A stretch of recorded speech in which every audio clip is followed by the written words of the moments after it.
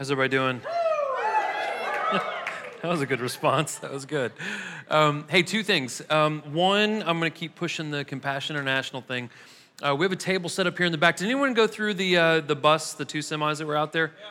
That was really, really cool, wasn't it? If you got to go through that. It's really, really neat. It'll be there all day tomorrow, I believe, and I think it'll be open, I think after service. If you want to go through there and walk through there, they give you an iPhone and like a headset, and you walk through. It's really, really neat.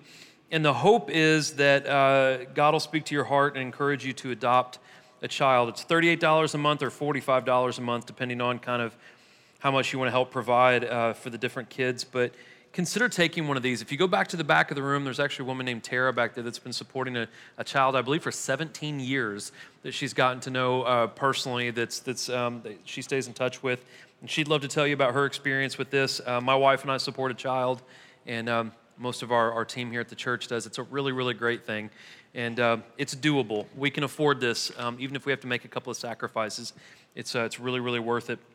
Okay, other thing I wanted to tell you about, and I often admit how much of a horrible person I am up here, so I'll admit that sometimes when I get up here, it's fall break, and actually, I mean, pretty decent crowd in here right now. Yesterday it was really low, right? And sometimes it's disheartening to get up here and you look out and you're like, oh, there's a lot of empty seats. And at the 5 o'clock, it was really, really low. And I was kind of discouraged, and we baptized, I think, 36 at the worship night, and then we only baptized one person at the 5.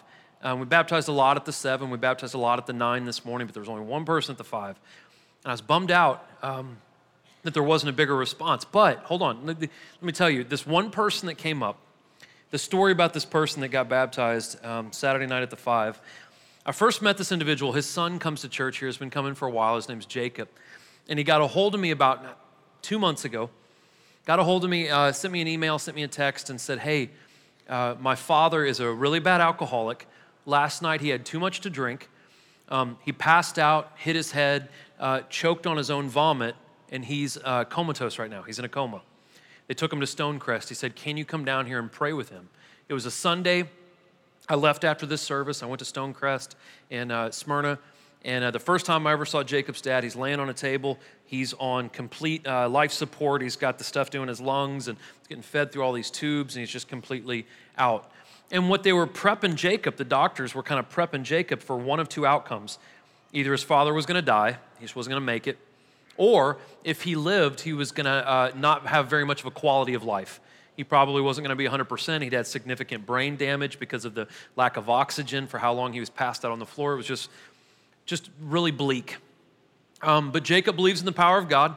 So he said, hey, can we pray together? And I was like, absolutely. So about 30 minutes, and we sat in there and we just prayed for Jacob's dad, right?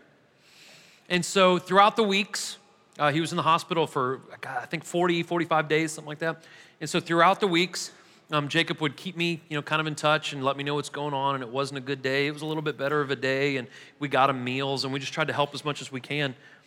And a couple of weeks ago, I get done with a lesson, and an older gentleman, small, quiet, older gentleman walks up to the front, and I kind of get down here, and I'm like, hey, is there anything I can do for you? Pray for you? And he said, I just wanted to tell you thank you. And I was like, why? I didn't recognize him. I was like, well, why do you want me to, why'd you want to tell me thank you? And he said, well, the first time we met, I was comatose in the hospital in Smyrna. And I was kind of like, instantly, I got chills just saying that. Instantly, I'm just kind of taken aback by it. And I was like, you're Jacob's dad. And he said, yeah. He goes, right at the 40-day mark, I woke up and I felt fine. And I started pulling all the tubes out, and the nurses started freaking out. And he just says, I'm okay. And he was comatose long enough to get all of the alcohol out of his system without any withdrawals. So he's completely alcohol-free.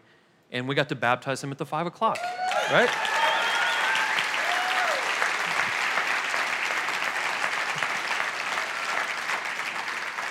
Every once in a while, it's neat to be reminded that not only does God save us and heal us spiritually, there are those moments when God really shows up and physically touches people. And that guy was without the machines. He was dead as a doornail. And he was here last night, got baptized, healthy as a horse, fine as can be, and that's pretty cool stuff. So today we're going to talk about baptism. If you've never been to the church before, we usually kind of break protocol 3-4 times a year for baptism services. Next week, we'll be back in the Gospel of John, chapter 2. It's a fun chapter. You need to be here. Jesus turns water to wine, and Jesus also gets really mad and wrecks the joint. So it's a great chapter. You need to be here. It's funny. He's making a whip in it, and they're like, Jesus, what are you doing? He's like, I'm about to show you what I'm doing. And it's a great chapter. So you need to be back here for that. But today, we're going to talk about baptism. And here's my goal for today. My goal is, if you're unlearned about what baptism is, I hope that I can kind of show you biblically the significance of baptism. If you were either baptized, if you're a Christian in here and you were either baptized as an infant where it wasn't your choice, or if you've never been baptized, my goal is to persuade you to consider doing this. We have clothes, towels, we have booklets, we have discipleship processes. We can put you through all this stuff. We'll stay in touch with you. We'll get your information. All these things set up, ready to go for you. And so my hope is to show you enough evidence today to make you think and pray about possibly taking this step. If you're in here and you're not a believer in Jesus, which I'm super glad you're here, wish we had more of those people coming here. If you're in here and you're not a believer in Jesus, I just hope that something today sparks an interest, at least enough intrigue to where you'll start looking for the truth. And I believe if you look for the truth, Jesus said you will find the truth. So I'm glad you're here, and then that's my goal, hopefully, for you. But I'm going to pray. You should have got a notes handout. It's got literally everything I'm going to say on there, and I'm going to do my best to present this lesson to you, and then we'll take communion, we'll baptize some people, and you can enjoy the beautiful, beautiful weather today, okay? All right? So, and if you want, just for a little added bonus, if you see Josh Brooker, give that guy a hug because he's a big Georgia fan. Thought that guy was going to lose his salvation last night. It was bad. So it was a sad night in the Brooker household. So give him a big hug. He needs it, and he'll probably cry, but that's cool. Let me pray. Lord Jesus, God, we love you. I want to thank you so much, God. Lord, you're so good. Thank you, God, for the 59 or 60 people we've already got to baptize this weekend. Lord, that's phenomenal, God. And Lord, for all the people who choose to get baptized at this service, Lord, you're so good. Thank you, God, that you're still a healer. You're still a great physician, both physically and spiritually, Lord. And we just pray, God, that you keep your hand on this lesson today and open up our eyes and our ears. Father, we also pray for every single church in our city, that you bless the pastors, the leadership, the congregations, and help your kingdom to move forward, God. Not churches, not pastors, Lord, but you and your kingdom, Father. That's the focus. Lord, we love you and we lift you up. In Jesus' name, amen. Okay, so if you've never studied baptism at all, it's not extremely complicated. What baptism is, this whole ceremony of getting down in the water and having someone dunk you in the name of Christ, what this is it's our symbolic and public display that we've chosen to follow Jesus. We're basically saying to everyone, we're Christians.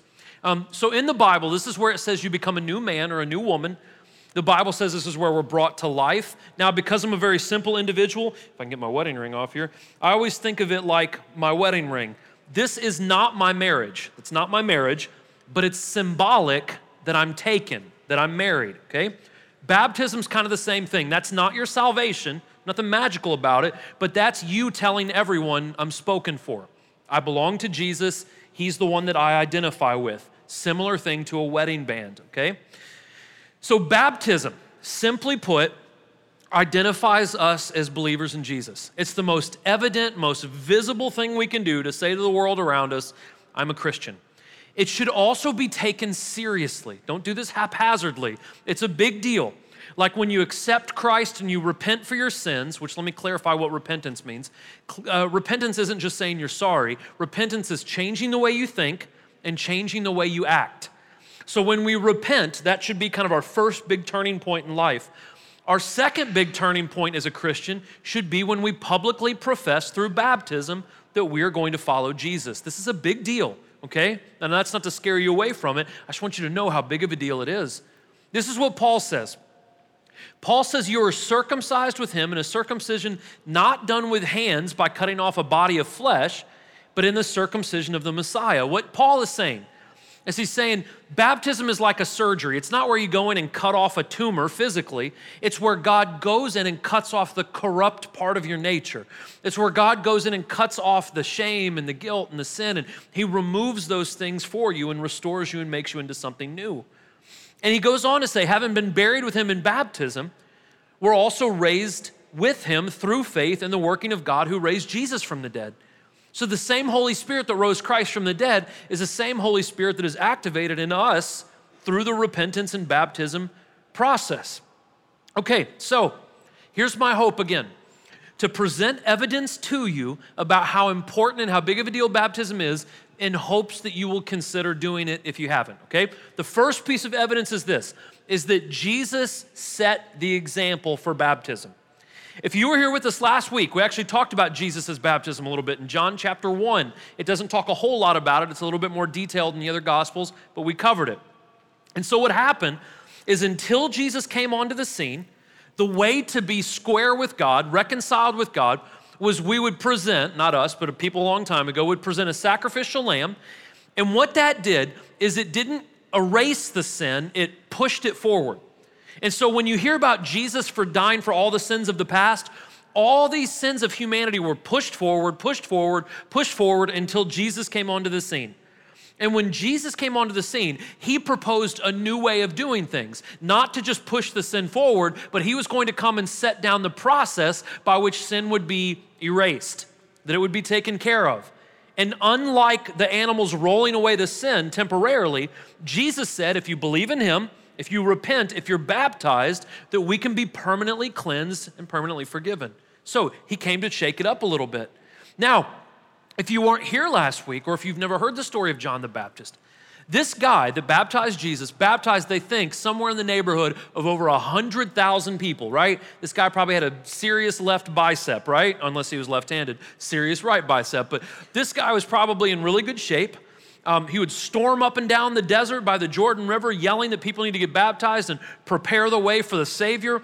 One day he's doing this, and Jesus cuts line. He can do that because he's Jesus. He cuts line, and he goes up to John the Baptist, and he says, I need you to baptize me.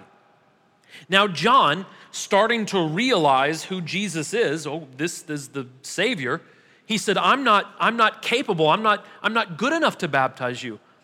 And this is what Jesus said. Jesus said, John, this is the way it has to be now. This is the proper way to do everything that God requires of us, this baptism. Some of your translations say this is how we fulfill all righteousness. And so John, being a man that feared God, said, well, if this is the way God wants to do it, I'll baptize you. So John baptizes Jesus, and this is when John fully realized who Jesus was, is Jesus came up out of the water. The Bible says, the heavens opened up, the Holy Spirit came down on Jesus like a dove. The audible voice of God said, this is my son whom I love. This is my son with whom I am well pleased.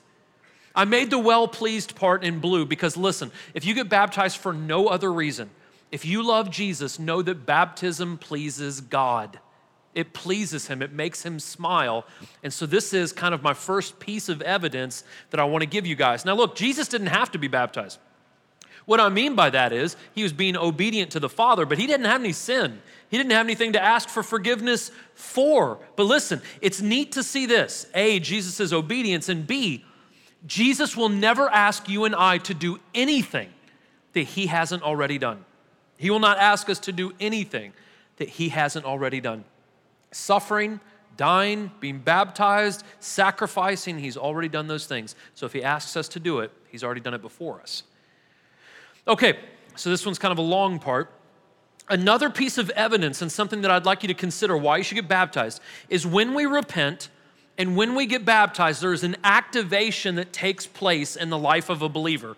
Now, the process or the relationship that we have with God is not just to say something real quick and we're done. It's a lifelong journey that we take. Again, much like a marriage, you don't go into a wedding and say, okay, I do, we read the vows, all right, I'll see you when one of us drops dead, right, and death parts us. That's not the way a marriage works. It's a process. You grow in it, just like we do with Jesus, okay?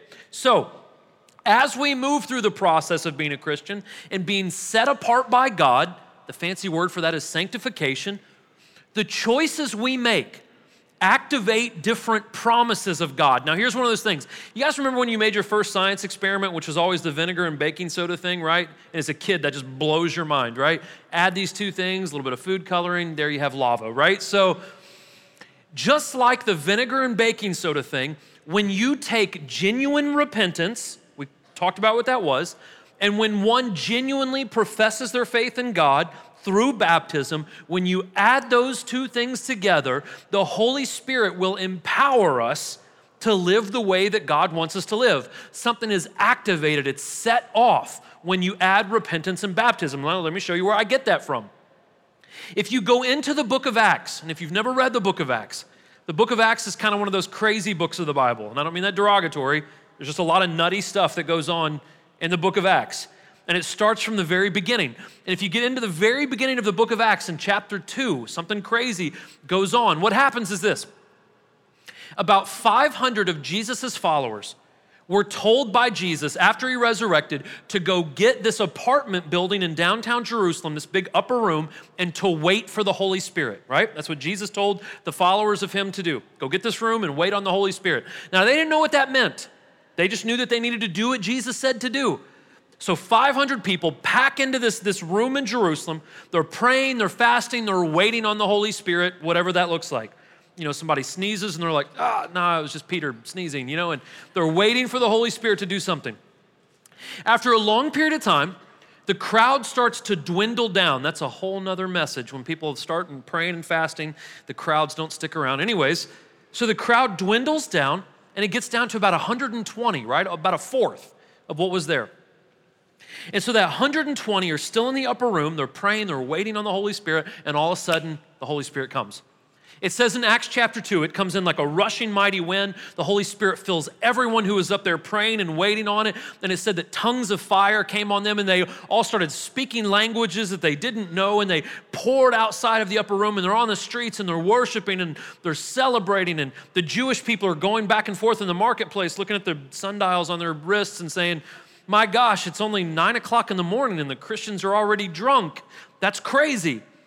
And Peter hears this. He hears that people are being derogatory towards the Christians, and Peter gets the crowd's attention, and he says, listen, they're not drunk. It's not what you think it is. Let me explain to you what's going on right now. Peter said a long time ago, 700 years before Jesus was even born, a long time ago, a prophet Joel said that God was going to pour his Holy Spirit out on his people. And so what happened is Jesus Christ was born. And Jesus Christ lived on earth, and he was the Messiah, the Savior that God told us about and all our prophets told us about. And we followed him. And then Peter really dropped it on him. He said, you guys had him crucified. But he was the Son of God, and he rose again from the grave, and he's pouring out his Spirit on us right now. That's what you're seeing. Now, what's crazy is the crowd believed it. The crowd was like, okay, Peter, all right, we believe you. Now what? They asked the big question, what do we do now? And this was Peter's response. He said, repent. Again, we talked about that. Ask God to forgive you, change the way you think and act. Repent, all of you, and be baptized in the name of Jesus Christ for the forgiveness of sins. And when you add repentance and baptism, this is what the word says, you will receive the gift of the Holy Spirit. And this is a promise for you, for your kids, for those who haven't even heard this message yet. He says, as many as the Lord our God shall call. He goes on and it says that Peter testified, which means he probably told them all the things that Jesus had done in his life and how Jesus was with him on a beach and forgave him for the 3 times he denied him and all the different things that happened. And he urged them, he said, be saved from this corrupt generation. So listen, this is very important. Those that accepted the message, the gospel, those that accepted the message were baptized. And there was this activation, 3,000 people that day, okay? So here's what I want to tell you about that, this whole Holy Spirit thing, right? A lot of confusion about the Holy Spirit. I recommend, if you have repented and if you've been baptized, go into 1 Corinthians chapter 12, 13, and 14. Those aren't the only places, but that's the most comprehensive place in the Bible. It talks about the gifts and the operation of the Holy Spirit. I recommend all of you read that. Read that and know that God has given us these gifts of the Spirit so we can advance his kingdom and so our relationship with him can grow, okay? So there's an activation when we get baptized. Jesus also instructs us to get baptized, okay? More pieces of evidence, all right? Now, sometimes because we're all a little naturally rebellious, we like to kind of push against authority. But when we become Christians, becoming a Christian is completely submitting to Jesus' authority. And there are times when we need to stop debating God and simply do what the Word tells us to do. You guys out there? I cannot explain everything about baptism. I'm doing my best up here, but I cannot explain why God wants us to go through. This is a part of the process. I can't explain all that.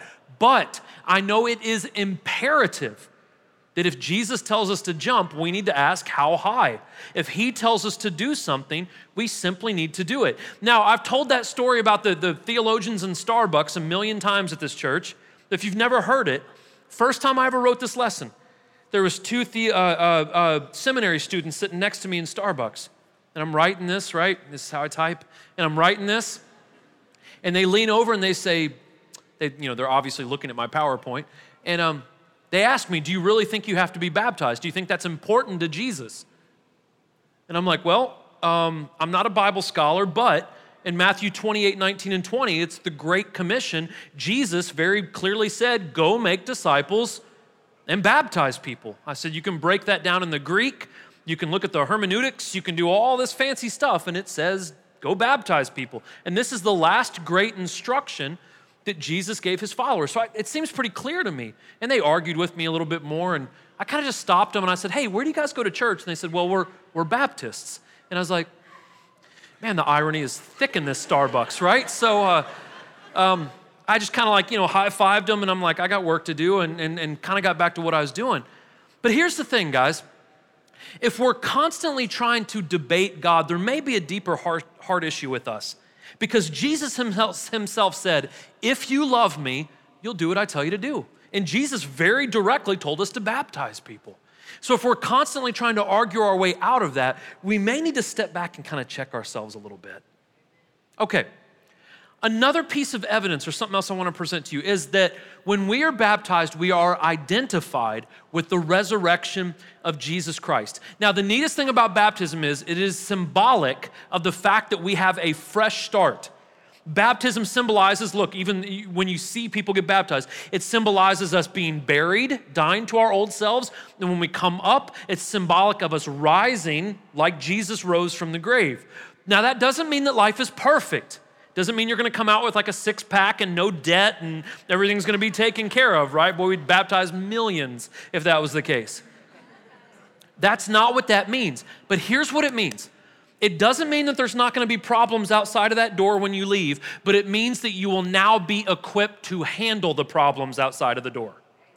You will have the Holy Spirit in you, and you will be equipped to go out and overcome the things of the world, not because of you, but because Jesus inside you has already overcome the world.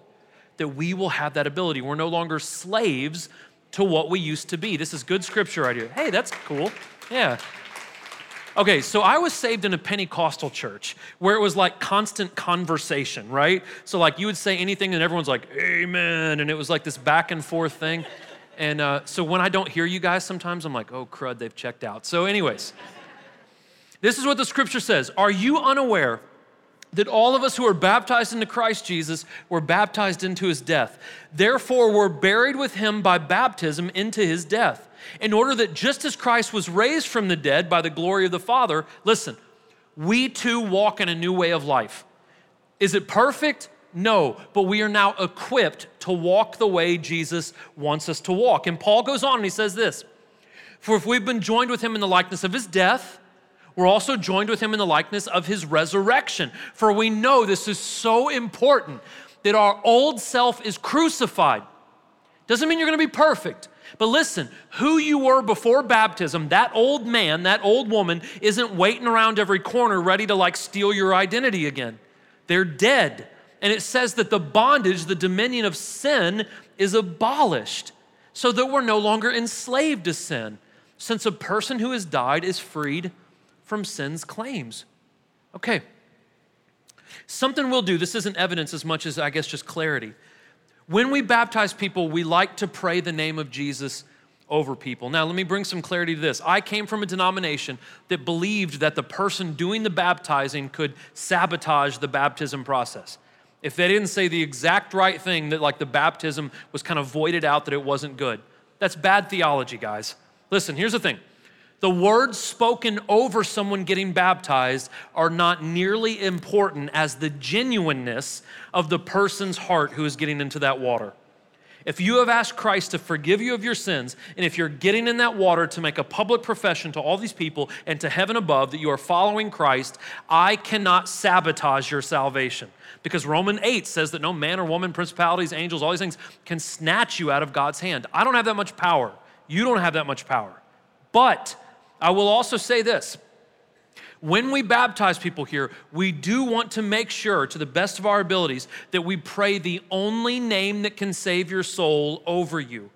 That is the identity that you are taking on, and that's extremely important for us to know who we belong to. They did it like this in the first century church. Peter told the Jews, baptize in Jesus' name. Paul told the Greeks and the Romans, baptize in Jesus' name. Romans 10:13 says this is the name that holds all power.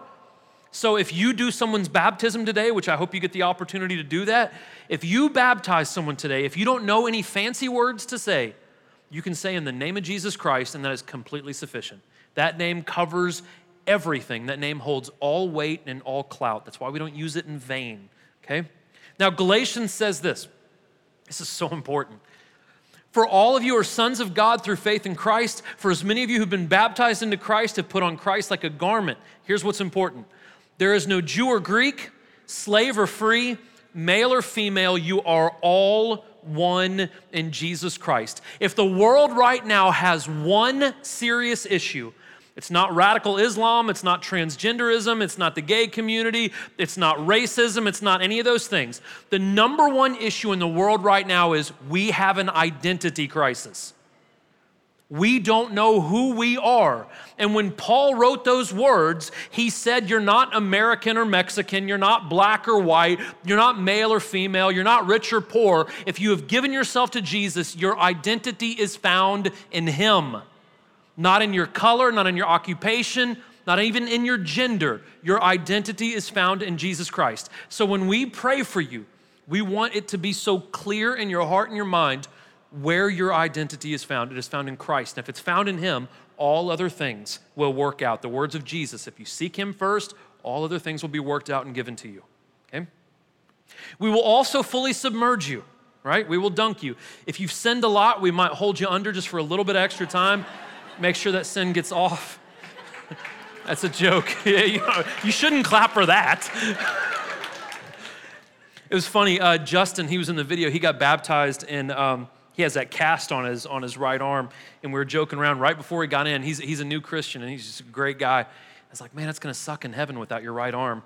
And he was just looking at me, and I was like, that's a joke, man, it's cool. It'll be up there with you.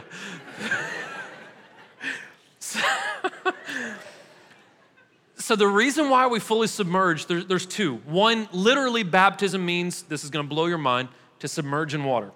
So when we baptize you, literally we're doing it properly. And figuratively, if this is to be a burial and resurrection ceremony essentially, we want to make sure we fully bury you to be identified with Christ's burial so you can be fully resurrected and identify with Jesus' resurrection. Pretty simple stuff. That's why we fully submerge you, okay? So the $1 million question, right? The one that 20-something theological students at Starbucks argue about. I need to stop picking on those kids. I don't even know their names. They probably come to church here now. The big question that everyone asks is, do you have to be baptized to be saved? Let me read you one of my favorite stories in the book of Acts. So an angel of the Lord spoke to Philip. Philip was one of the 12 disciples. Get up and go south to the road that goes down from Jerusalem to Gaza. So he got up and he went. And there was an Ethiopian man, a eunuch, and high official of Candace, queen of the Ethiopians, who was in charge of the entire treasury. He had come to worship in Jerusalem and was sitting in his chariot on his way home, reading the prophet Isaiah out loud. Let me pause there for a second, just to paint a picture. My minor was in film, so I always think in like these cinematic things. So there was this Ethiopian man who went into Jerusalem. He wasn't just your average Ethiopian man. He was the secretary of the treasury, essentially. So he would have been the third most powerful person in the entire country where he's from, right? It says he's a eunuch, which, I mean, it's an odd thing to kind of throw in there, but what that shows is he had dedicated his entire life, including his sex life and his married life and everything else, he dedicated everything to the service of the queen and to the service of his country. He was in charge of all the finances of his country, which means he would have been an extremely intelligent man, very powerful man, very influential man, okay? This Ethiopian man has gone into Jerusalem to worship the same God that we worship. He didn't know who Jesus was yet, but he was worshiping the Jewish God, all right? He's coming out of Jerusalem, and he's coming with his entourage, and he's got a copy of Isaiah, which was written about 700 or so years before Jesus was born. He's got a copy of Isaiah, and he's reading it out loud, okay? Everyone got that picture in their head? Let's pick up. The Spirit told Philip, "Go and join that chariot." When Philip ran up to it, he heard the man reading Isaiah and said, "Do you understand what you're reading?" "How can I," he said, "unless someone guides me?" So he invited Philip to come up and sit down with him. Now the scripture that the Ethiopian was reading was this. This is from Isaiah. "He was led like a sheep to the slaughter, and as a lamb is silent before its shearer, he does not open his mouth. In his humiliation, justice was denied him. Who will describe his generation, for his life is taken from the earth?"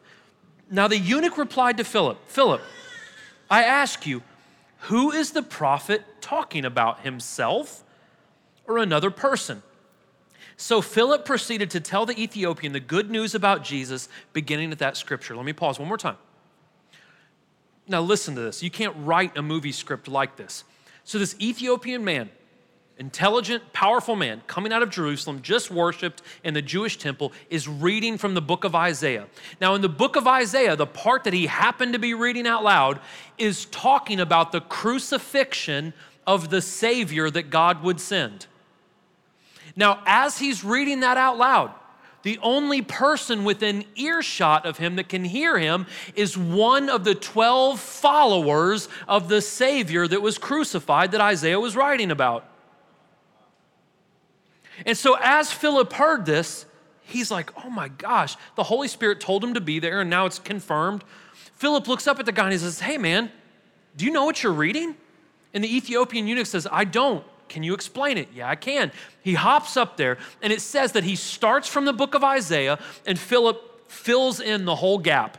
Can you imagine what that conversation looked like? Philip gets up in the chair and he says, "Oh my gosh, Isaiah was writing about a guy named Jesus." And the Ethiopian's probably like, okay. And Philip goes, "And I lived with him for 3 years.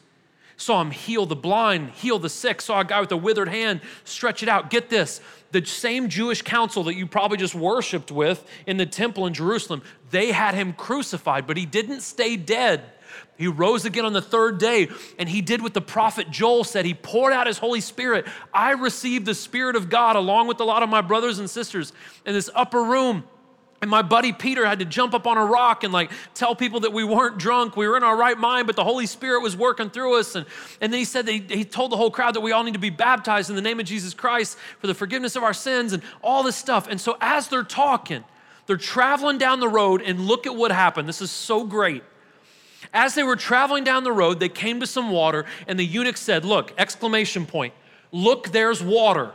That means he's super excited about this. "Look, there's water. What would keep me from doing what you guys did? What would keep me from being baptized?" And Philip said, "If you believe with all your heart, you can get baptized." And listen to this response. This is so gorgeous. He just said, "I believe that Jesus Christ is the Son of God." He accepted Christ as his Savior right there. And here's the response to that. This is what they did. The chariot was stopped. He and Philip got out. They ran down, and he got baptized. That's a cool story. I mean, you could make that into a movie. That's a great story. The only problem with that story is it does not answer the question, do you have to be baptized? The reason why I don't think it answers the question is the Ethiopian eunuch would tell you that's an awful question to ask. Because when we start to understand what Jesus has done for us, and then we reply to God, what's the least I can do? That is a heart issue with us. Listen, I'm gonna be rude for a second, okay? When two young men interrupt me at Starbucks to tell me that I need to do less for the Savior that saved me from addiction and suicide attempts and healed my body and saved my soul, when someone tells me I have to do less, I get offended by that. That offends me. It kind of makes me angry because I doubt that one has experienced grace if you look up and say, hey, what's the least I can do for you? I know you hung on a cross and bled and died for me for 9 hours, not to mention that you did that for all of humanity, forgave me when I was rebellious and took that torture while I was still sinning. Regardless of all those things, what's the least I can do to make sure I squeak into heaven? Whenever our questions are centered around what is the least I have to do, we need to take a step back.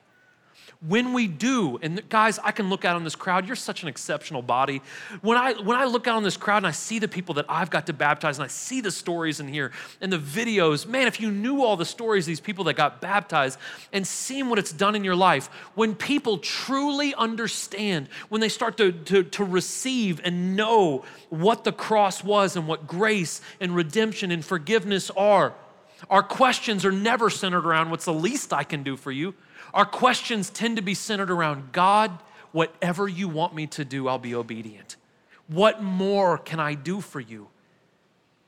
I always use the marriage analogy, and if you're not married in here, this is really good marital advice. Don't go up to your wife and be like, hey, honey, can you make me a list of all the things just like the bare minimum I can do so we won't be divorced? Can you do that? That's crazy, right? Then why do we do it to Jesus? My wife hasn't saved my soul and died for me. So as much as I love her and want to please her without her having to tell me everything, without having to make lists, without me having to ask what's the bare minimum, how much more should I love Jesus? The one that saved me and redeemed me and healed me. And listen, I'm not doing any of this to bully you into being baptized. I'm not doing this to trick you or play on your emotions. That's not why I want you to get baptized. But I want to tell you this. If you have experienced the grace and the forgiveness and the salvation of Jesus, my question to you is, why would you not get baptized? Why would you not do this? Why would you not? Would you bow your heads with me, please? Okay, again, so as your heads are bowed and your eyes are closed, my objectives or my goals were this. That if you're a non-believer in here, that something said today just makes you at least think a little bit more, that makes you want to kind of look into the truth or dig in a little bit deeper, okay? I hope that something today, I pray that something today has maybe caused a little bit of intrigue. If you're in here and you are a believer, my other goal was if you're a believer in here and maybe you were baptized as an infant, maybe it wasn't your decision, you were too young to remember something, and you feel like the Lord is asking you to do this and it be your decision, my goal was to hopefully teach you enough to where maybe I could persuade you to at the very least just pray and see if this is what you need to do. And if that's the case, we have a whole team over here that will pray for you. They'll get you towels and clothes and packets and all that stuff. It's easy, it's convenient. Or if you're in here and you're a believer and you've just never been baptized, that's just something you've never done. I just want to encourage you. Think about it. Ask God to forgive you of your sins and come over here and let's take care of it. Listen, there's communion all the way around you, all the tables that have the lamps on it. There's communion that represents the body and blood of Jesus. Everyone who's asked God to forgive them of their sins, you can take communion. The baptisms will be on the screens, so you can see that. Even if you're sitting down in the back, they'll be up there so you can see them.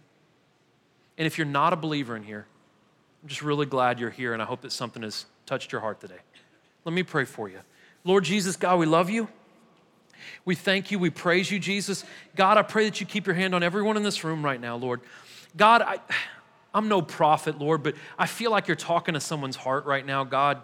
And Lord, I just pray that you give them the courage, Lord, just to step out of their comfort zone and make this step. And God, I've never baptized anyone that came out of that water upset. They all come out happy and they come out smiling and they come out joyous, God, that you've done something, Lord. And I just pray, God, that you just give people courage in here. Thank you for your son that died on the cross for us and rose again. Thank you for your spirit that fills us up and empowers us and gives us comfort. Lord, we pray, God, that you just bless everyone in this room, Lord. We pray it all in Jesus' name. Amen. You guys are welcome to help yourself to communion. If you need prayer, there's people up here to pray. Baptism stuff up here. Visit the compassion table back there and make yourself at home, guys. Please be respectful of those around you.